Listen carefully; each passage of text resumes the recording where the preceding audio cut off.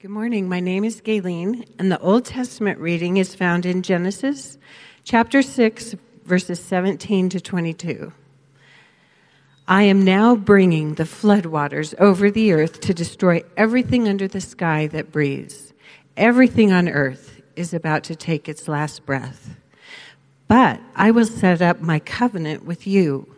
You will go into the ark together with your sons, your wife, and your sons' wives. From all living things, from all creatures, you will bring a pair, male and female, into the ark with you to keep them alive. From each kind of bird, from each kind of livestock, and from every kind of thing that crawls on the ground, a pair from each will go in with you to stay alive. Take some from every kind of food and stow it as food for you and for the animals. Noah did everything exactly as God commanded him. The word of the Lord. Good morning. My name is Kelsey, and the New Testament reading is found in Romans chapter 8, verses 37 to 39. No, in all these things we are more than conquerors through him who loved us.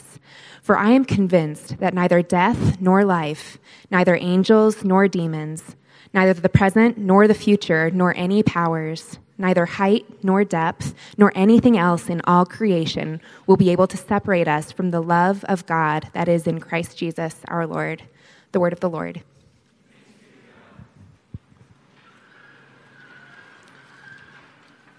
Hi, my name is Steve, and thank you for standing for the gospel reading, which is found in the book of John, chapter 11, verses 32 through 35. When Mary reached the place where Jesus was and saw him, she fell at his feet and said, "Lord, if you had been here, my brother would not have died." When Jesus saw her weeping and the Jews who had come along with her also weeping, he was deeply moved in spirit and troubled. "Where have you laid him?" he asked. "Come and see, Lord," they replied. Jesus wept. The gospel of the Lord. Let's remain standing as we pray. Jesus, we ask this morning that you would allow us to see you and to hear your voice. That we would, as a people, become formed together as your family. Father, we ask that the nearness of your presence would be available, would be apparent, would be sensed by us this morning through the Holy Spirit, even as your word is read and spoken and taught this morning. We pray these things in the name of Jesus, and everybody said, amen. You may be seated.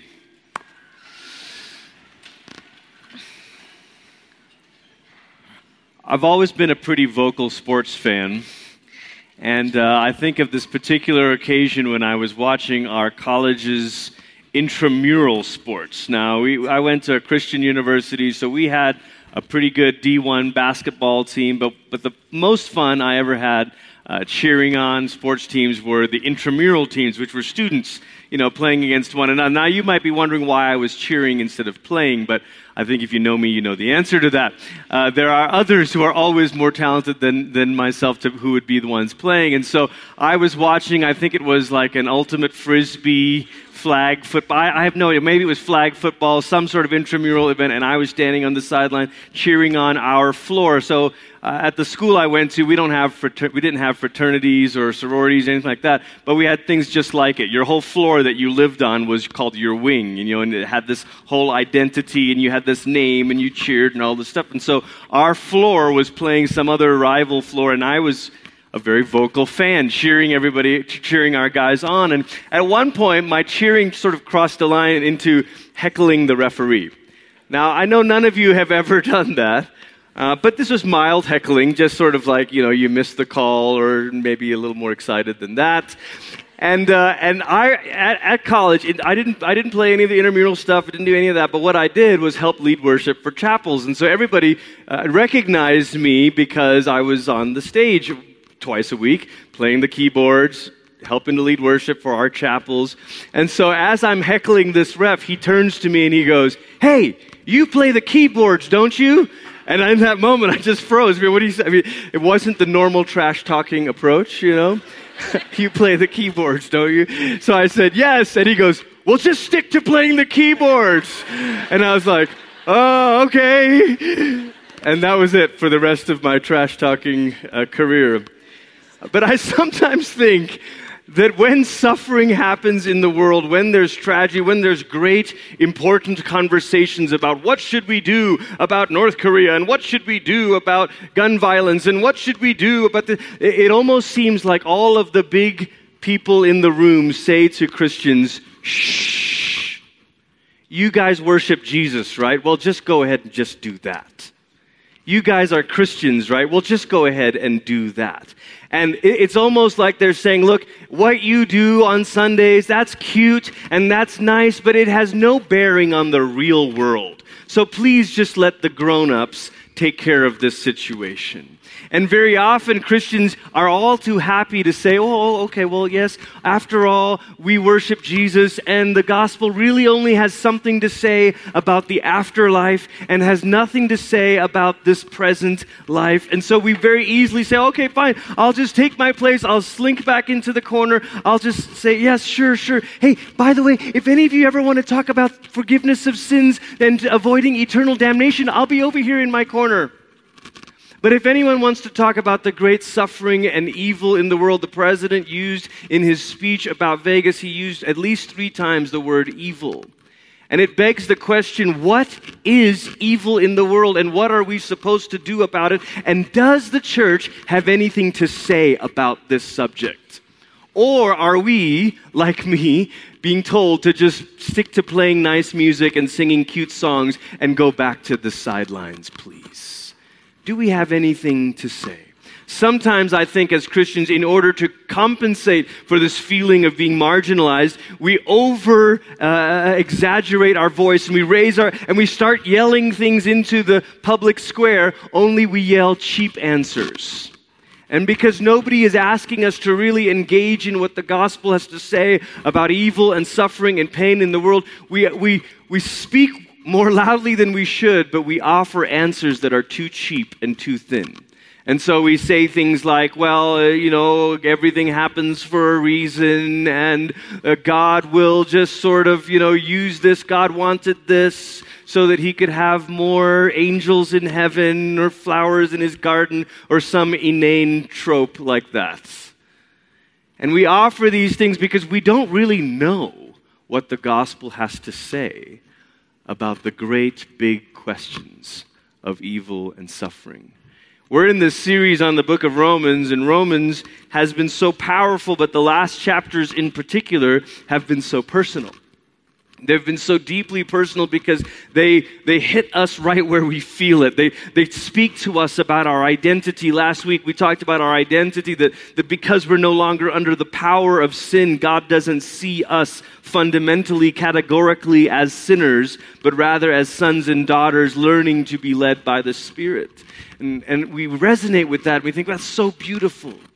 And just in case we're tempted to sort of stop there and say, okay, so that's it. That's all the gospel means, is it means that I can be free of guilt and feel better about myself. Just in case we're tempted to stop there, Paul actually continues his big, huge manifesto that began in chapter 5 and that ends right here in Romans 8. In fact, many commentators think the whole first part of the book of Romans comes to a crescendo at the end of chapter 8. And then he takes a little break and addresses a few things from 9 through 11 and then goes practical in 12 through 16. But just in case we're tempted to think that the good news of Jesus Christ is just personal, private good news that mostly applies to an afterlife, Paul goes cosmic on us at the end of Romans 8. Paul starts addressing the whole of creation. If you've got your Bible and you know where to find this, you can turn to the book of Romans chapter 8. Those of you that this is new for you, finding your Bibles, whatever, you're welcome to read along on the screen or have a friend help you. Or if you've got a software Bible, that's probably the easiest way to do it. The first thing at the end of Romans 8 is this word, hope. The hope. I want to structure our journey through this chapter through 3 words: the hope, the groan, and the love that won't let us go. And so we'll start with the hope. Verse 18. I believe that the present suffering is nothing compared to the coming glory that is going to be revealed to us. Somebody say glory. Come on. The whole of creation waits breathless with anticipation for the revelation of God's sons and daughters. Creation was subjected to frustration, not by its own choice. It was the choice of the one who subjected it, but in the hope that creation itself will be set free from slavery to decay and brought into the glorious freedom of God's children. Now pause for a minute. In Romans 6 and 7, Paul used the slavery language to talk about us, to talk about how we were slaves to sin and death, but we've been transferred out of that domain and into this power, the power of God. We are now slaves to righteousness. Do you remember this? He's using language that for people who knew the Exodus story, it would have rung all sorts of bells for them. It would have said, yeah, slaves. We were slaves. That's part of our national story. We used to be in Egypt as slaves, and now we've been transferred. And Paul says, I've got the good news is even better than that. It's not just about how you as individuals were transferred from slavery to sin. You see, creation itself was subject to slavery. Now, we live in possibly the most beautiful place in the world. And can you imagine that even the creation as we behold it outside, that even Pikes Peak in all its grandeur is creation subjected to slavery? Can you imagine that even the goodness that we see is still not creation fully free and fully glorious? Now, maybe for us, we're spared some of the more horrendous versions of what the elements do. But if we had been in South Texas several weeks ago, we might have said, we've seen it. We've seen a dark side to the elements. We've seen how it seems like it just breaks loose in an ugly way. And Paul says, yes, there's all kinds of signs that creation is enslaved, that it's yearning, it's craning its neck. One way of kind of translating that phrase there where it says creation is eagerly awaiting. It's kind of craning its neck. Think about a marathon runner or maybe a sprinter toward the finish line just going, Urgh. Creation itself is going, Urgh, can we please be done with this? Can we please get to the telos, the finish line? And then he goes on, verse 24, he says, we were saved in hope. And if we see what we hope for, that isn't hope. Who hopes for what they already see? But if we hope for what we don't see, we wait for it with patience. Paul reminds us that hope is orientated toward the future.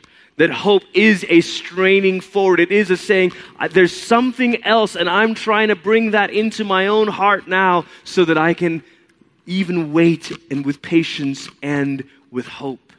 Anyone that's ever been expectant with a child knows this metaphor. And Paul uses many pregnancy images. In fact, if you just for fun read the Message translation of this paragraph, it's quite vivid. Because Peterson decides to paraphrase this by saying, let's go all in with the pregnancy metaphor here, you know. And you realize, wow, Paul's really saying that there are aches and groans and pains, but we know what's coming. There's something beyond the thing that we hope for. And so I want to take a few minutes this morning and just unpack this a little bit. What is the thing that we are hoping for? What is it? Because here's the thing. If our vision of hope, if our vision of what's coming is a diminished vision, then the quality of your hope in the present moment is going to be pretty weak. Does that make sense? If you think what's coming is then your strength and your ability to endure and crane your neck around to the finish line, it's going to be weak. You're going to say, well, I don't know. I don't even know if what's coming is going to be that good. What am I going through all this for? I don't even know if it's worth it. And so Paul wants us to stop and see a couple things. But see, before we even talk about what, I want to talk about who. Who? There's something powerful about Paul talking about salvation and redemption and then talking about creation. Notice Paul doesn't use words like nature. He's not just talking about this in the abstract. The world does not exist for Paul in the abstract realm of, that's just nature. He's talking about creation, because whenever you talk about creation, you are reminded there is a creator. And what Paul wants us to see about God is that the creator is also the redeemer. The creator is also the redeemer. Now think about this for a minute. The whole scripture puts together creation and redemption in such a powerful way. In fact, you might even say that God is a redeeming creator. He makes things and finds a way to redeem it. And then not only is God a redeeming creator, you might also say he's a creative redeemer. He redeems in such a powerful way that it is new creation. And he creates in such a good way that it's worth redeeming. You catching that? He creates in such a good way that it's worth redeeming. He doesn't make junk. And he redeems in such a powerful way that it's creative. It's like a fresh creative act. He is a redeeming creator and a creative redeemer. Come on, somebody. Right? Now, when you think about this, our Old Testament reading this morning really shows this. It's Genesis 6, the story of the flood. Now, if you're like me, you probably have spent a lot of years being troubled by the flood story. God, that doesn't seem very good. Did you just have a bad day? Did you wake up on the wrong side of the bed? What's the whole deal with flooding the earth? Listen, compare these early Genesis stories against the other stories surrounding Israel in their day. Compare them to other Mesopotamian myths, Sumerian myths, Akkadian stories. Compare them to all these other stories, and then all of a sudden what's important will pop. Because listen, when you compare them to other ancient stories, what is remarkable is not that there was a flood. Every ancient story accounts for some kind of catastrophic event. It's there. What's remarkable is not the flood. What's remarkable is the redemption of animals and the preservation of original creation. Are you with me? The most important part of the Noah story is how God went to great lengths to preserve original creation. Think about it. It was not like those cutesy flannel graph things if you grew up in a church where you saw the stories of the animals 2 by 2, whatever cute songs you sang about. Look, that is one of the most powerful pictures of God's kind of salvation. Why 2 by 2? So that original creation can be preserved. You see, if God was a bad creator, he would say, well, that was first draft. I didn't like that first draft anyway. Let's go 2.0. Let's go Earth 2.0. Go, here we go. I didn't like that. You know, if God were like the designers at Apple, there would be intentional obsolescence where a year from now it wouldn't work anymore. And there's a new upgrade or whatever, right? But that's not how God creates. God created and he called it good. And so despite the fall, despite our rebellion, despite the wickedness, despite the evil in the world, God redeems in such a creative way so as to preserve his original creation. Do you see how genius that is? It's right there in the 6th chapter of Genesis. There it is. God says, I'm making a plan to both deal with evil and redeem creation. We shouldn't really have been surprised when we arrived at Romans and Paul says God found out the way to ultimately do that. To judge evil. We said it last week. He dealt with evil in the body of Christ Jesus and yet redeem creation. He's a redeeming creator and a creative redeemer. But there's something else this reveals about God. Jason said it this morning, but all through the book of Romans, that one of the threads that we're pulling through this entire letter is the thread of God's faithfulness. And throughout this letter, we've seen Paul argue again and again that God is never unfaithful. He's not unfaithful to Israel. He's not unfaithful to Abraham. And now we see he's not unfaithful to creation. And so you might even say the gospel reveals God's faithfulness to his people, to his promise, and to his project. God doesn't start things he can't finish. God doesn't quit halfway through. God doesn't switch gears. This is why I absolutely hate when people talk about the New Testament or Jesus as like plan B. It was not plan B. The writers in the scriptures say that from the beginning of time, before the foundations of the earth, the Lamb of God was slain. God knew how he was going to be faithful. He didn't start with one mode and say, wow, that was a dead end. Let's go over here. Sorry, Israel. Sorry, Abraham. No. He says, no, I'm going to do the most genius thing ever. I'm going to send my son to be the seed of Abraham, to fulfill the calling of Israel, to rescue all of creation. Jesus is how God is faithful to his people, his promise, and his projects. Somebody, right? Come on. And so when you see this about God, all of a sudden you realize, wait a minute, if those are the two things that are true about God, that he's the creator and the redeemer, and that he's faithful as both creator and redeemer, then now, all of a sudden, our vision of God shapes our vision of hope. Our vision of God shapes our vision of hope. So Christian hope is not, God is going to get us out of here. But think about how much we've presented that. Come be a Christian. We know the world is terrible, but don't worry. If you're with us, you'll fly away. Like, wow, y'all are weird. Christian hope is not God's going to get us out of here. Christian hope is that God will put the world back together again in such a powerful way that death itself will be defeated, that everything sad will become untrue, and that all things will be made new. This is the power of what God will do. This is the power of resurrection life, of new creation work. In fact, I want to put a long paragraph on here, like that was long enough. I'm going to put another long one on there just for you to look at. Because some of you have heard the New Testament talk about the new heavens and the new earth. But the new heaven and the new earth is not simply a restoration of creation to its original form. Sometimes the way we imagine the story is like, oh, God's going to take us back to Eden again. Is the vision at the end of the Bible a return to Eden? No. It's a garden city. It's different. Something's changed. So it's not purely a restoration of creation to its original form. It is a renewal, catch this, that is so strong it constitutes a fresh, creative act, which actually carries creation to its intended goal. New creation is not restoration, but consummation. It does not make it what it was. It makes it something more. And so think about this when Paul says, you are new creation now. God is not making you, let's go back to the start. He's not taking you back to the start. He's taking you to the intended goal. He's taking you to the intended completion. Understand that God's redemptive work is not, the goal of God's redemptive work is not to erase stuff and take us back to the beginning. It's to complete stuff, right?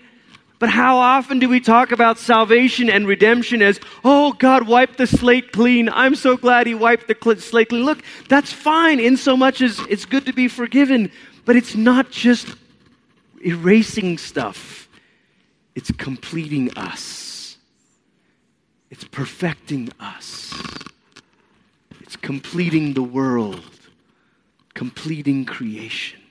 That's why the vision in the book of Revelation is not the same as Eden.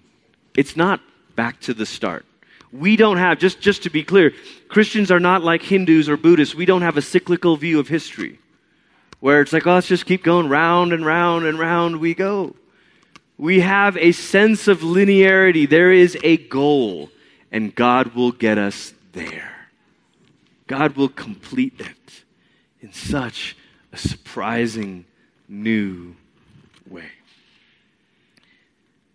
I believe, this is why Paul says, I believe that the present suffering is nothing compared to the future glory.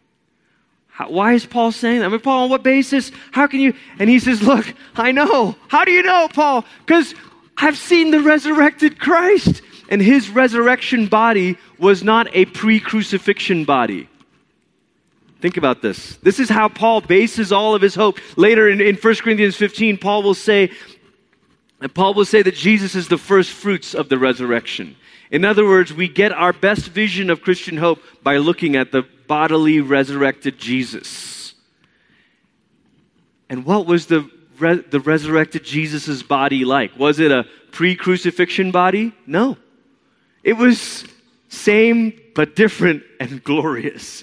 And so that's why, listen, if you ever puzzled over these end of the gospel stories of like Jesus appearing in a locked room all of a sudden, like, whoa, where'd you come from? And he's like, don't be afraid. And they're like, well, stop scaring us, Right? And then he starts to eat with them. Like, oh, this is great. Then they put their hands, there's wounds, there's scars, and then he's no more. Or they see him and the disciples on the road to Emmaus, they kind of recognize him, but they don't. They're like, who is that? What's going on there? It's not restoring Jesus back to a pre-suffering body. It's completing the Son of God into the first fruits of resurrection, the first glorified body. That's your future. That's where you're headed. And Paul says, not just you, but all of creation. That's where Pikes Peak's headed. I mean, what's Pikes Peak glorified? I have no idea. Can you imagine? What's Iceland made glorious? Like, oh, Iceland's already glorious, right? But could you? What more? It's like, I have no idea how good this could be. Present suffering is nothing compared to the glory that is going to be revealed to us. But this chapter is not just about the hope. It's also about the groan, the groaning. And so in verse 22, Paul says, we know that the whole creation is groaning together and suffering labor pains up until now. And it's not only the creation, we ourselves who have the Spirit as the first crop of the harvest. And we talked about this last week. The Spirit is the resurrection life inside of us. We've got this, and yet we groan inside as we wait to be adopted and for our bodies to be set free. Every ache, every pain, every receding hairline, every cancerous cell, every one of those are reminders that our body itself is groaning, waiting. I want it to know resurrection. Groaning to me is this deep knowing in our bones that this should not be. And so when you see suffering in the world, and when you experience it up close, we groan as Christians because we know the Creator and the Redeemer. We know this is not how the world was made, and we know this is not how the world one day will be. And so because of that, we of all people should groan. We should groan. The Buddhist tells us to make our peace with it, make suffering disappear because it's just all part of the reality that is. But the Christian says this was not the world God made. And this is not the way it will be one day. And so we groan. Did you know that lament is actually one of the most powerful ways to witness to God as the Creator and the Redeemer? Lament is one of the most powerful ways because you're saying, I know the Creator and He didn't make it to be like this. That wasn't the world originally. And I know the Redeemer and He's not going to end it. I already know that in the new creation there'll be no more tears. So, doggone it, I'm mad right now. And I'm groaning right now. And I'm lamenting right now. Lament is not a lack of faith. It's actually a demonstration of faith. Because you know, that's not what God's like. And that's not what God will do. This should not be. And so you lament. And you groan. And you say, ugh. Psychologists tell us that the first phase of grief is often what they call an inarticulate phase, the phase where words and language fail, where the best that you can do is I think about all the times Holly and I have been with different people in those moments. Called to the hospital in the middle of the night. Friends who had a stillborn. Called to the emergency room because the unthinkable accident had happened. You think of all those moments, there are no words in those moments. But the greatest gift we can give one another is to groan with them. It's to enter their own sighing and weeping and groaning and to groan with them. Paul says, if you're suffering, know that the whole world is groaning. The rocks are groaning. Everything is crying out. We're tempted to imagine that Christianity is only for winners. Losers need not apply. Only those who've got their life together, please. But I say that Christianity has a long history of weeping with those who weep.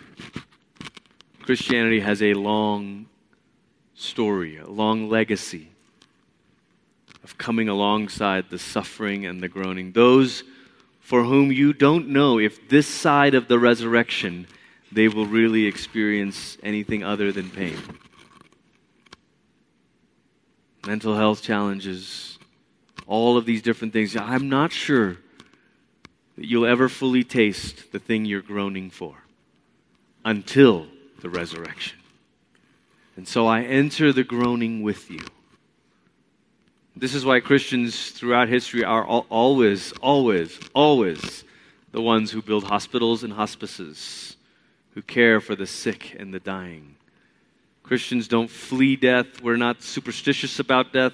You can dress up on Halloween if you'd like. Our kids will do costumes. It's all fun. But we're not spooked by death. And so we enter the groaning and the suffering with one another and with a world that's groaning itself. And then Romans 8:26 says something remarkable. It says, in the same way, the Spirit comes to help our weaknesses, and we don't know what we should pray, but the Spirit Himself pleads our case with unexpressed groans. Maybe the most surprising thing of it all, you think, well, if the Spirit, last chapter it said it was the same Spirit that raised Christ from the dead, so we're like, yes, this is a victorious Spirit. He is. And He's the Spirit who groans with us, who prays for us when we don't know what to pray. All of a sudden, we understand that we have a God who groans with us, a God who steps into it. You know, the Greek idea of God was the thing that was so detached from the world. In fact, to be God was to be completely distant, detached, different from the creation. But read the Old Testament, that's not the vision of God. In fact, C.S. Lewis remarked in the Reflections on the Psalms, he said, the Greek myths are all about how the gods are doing what really matters, and then their actions spill out into world events. So when the gods are at war, there's thunder, that's the mythologies. And he says, but in the Hebrew Scriptures, it's the opposite. The affairs of humanity affects the God of heaven. And so when we kill one another, God weeps. And when we endure suffering, God groans and enters into it. The gospel reading this morning is one of the most profound stories of Jesus for a number of reasons. I mean, both Martha and Mary come to Jesus and they say, Lord, if you had been here. Both of them say the same thing. Lord, if you had been here. And I think this is so poignant because all of us, what we want a God for we want a God for preventing stuff. If you could just be here, this would not have happened. This would not have happened. And so we want God to keep preventing suffering, but God must know that His redemption is stronger than prevention. God must know that He can bring resurrection and redemption in such a way that is so strong it breaks. And the Lazarus story is a microcosm of our suffering. Lord, if you had been here, this wouldn't have happened, this wouldn't have happened, this wouldn't have happened. And Jesus doesn't give explanations. He doesn't say, well, I was running late and I had to squeeze in one more thing. And doesn't say, no explanations given. But after weeping, He raises Lazarus, as if to say to us, God's power to redeem is even stronger than the power of prevention. And so as we await redemption and resurrection, we weep. and Jesus weeps with us. If you find yourself in a place where all you have are tears, Jesus will weep with you. If you find yourself at a loss for words, and like Mary, you collapse on your knees at the feet of Jesus, far from being excluded, like, oh, take that to the back somewhere. Far from being excluded, Jesus joins you. Says, all right, let's weep. Let's cry. Romans 8:28, I like very much the way the NIV says it. It says, we know that in all things. I know most of the other translations say God works all things together. That's great. But I just particularly love this preposition in here. That in all things. God is not distant from. But somehow He's in all things. And He's working. And so then Paul begins to turn the tone of this chapter, and he says, so what are we going to say about these things? If God is for us, who is against us? If even the worst thing in your life cannot create distance between you and God, if even your suffering cannot separate you from God, if even your weeping and your pain doesn't isolate you from God, if even in the weeping the Spirit groans with you, if even in the trouble God is in it with you working, then if God is for us, who can be against us? And he says, God, He didn't spare His own Son, but gave Him up for us all. Won't He freely give us all things? This is the love that won't let go. This is the love that won't let go. So we live in this in-between space where we've glimpsed the glorious hope. And we carry around with us reminders of the groan in our own lives and the people we love and the world around us. The hope and the groan, the hope and the groan. But the thing that holds us together is the love of God. And so Paul ends with this glorious section in Romans 8:35. Who will separate us from Christ's love? Will we be separated by trouble or distress or harassment, or famine, or nakedness, or danger, or sword? As it is written, we are being put to death all day long for your sake. We are treated like sheep for slaughter. But in all these things, we win a sweeping victory. Like, Paul, are you out of your mind? Like, how can we sing a song like Overcome? How can we say that when we know there's so much pain? Is this mind over matter? Is this Christians trying to be positive, do positive thinking? No, Paul's saying no. It's because we've seen the glorious hope. And so that even in the groan, there's a love that won't let us go. And so in all these things, we win a sweeping victory. How? Through the one who loved us. Who loved us. So much of this, the world's answers to suffering is to say, let's just end it. And so even the end of life suffering debates, well, let's just make it easy for people to end their life, all this stuff, right? The gospel says the key is not to end the suffering quicker. The key is to be loved with a love that is stronger than death. So that even when you suffer, suffering won't be the end. So that even no matter what you endure, you will not be let go. I am convinced that nothing can separate us from God's love in Christ Jesus our Lord. Not death or life, not angels or rulers, not present things or future things, not powers or height or depth or anything created. Nothing. Nothing. Nothing. I don't know if you've ever had the experience of having to comfort a child who seems inconsolable. They've lost something. Broken a toy, left behind a doll. It's probably happened more times than I can remember in our home. And there are these moments when a child is convinced it's over, it's over. And you're not going to get through to them with logic in that moment.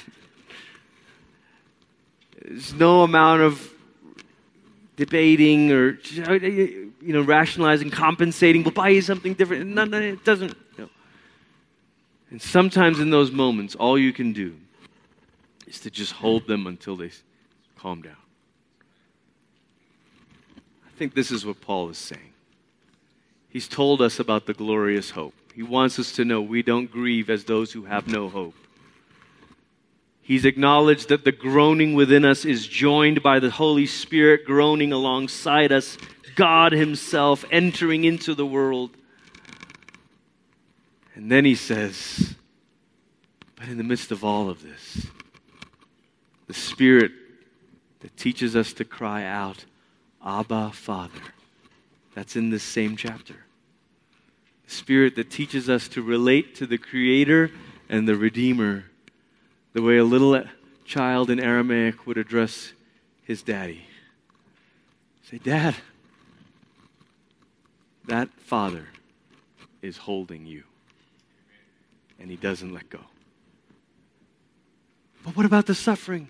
I've still got you. But what about the pain? I've still got you. What about the future? I've still got you. The hope, the groaning, and the love that won't let you go. Would you bow your heads this morning?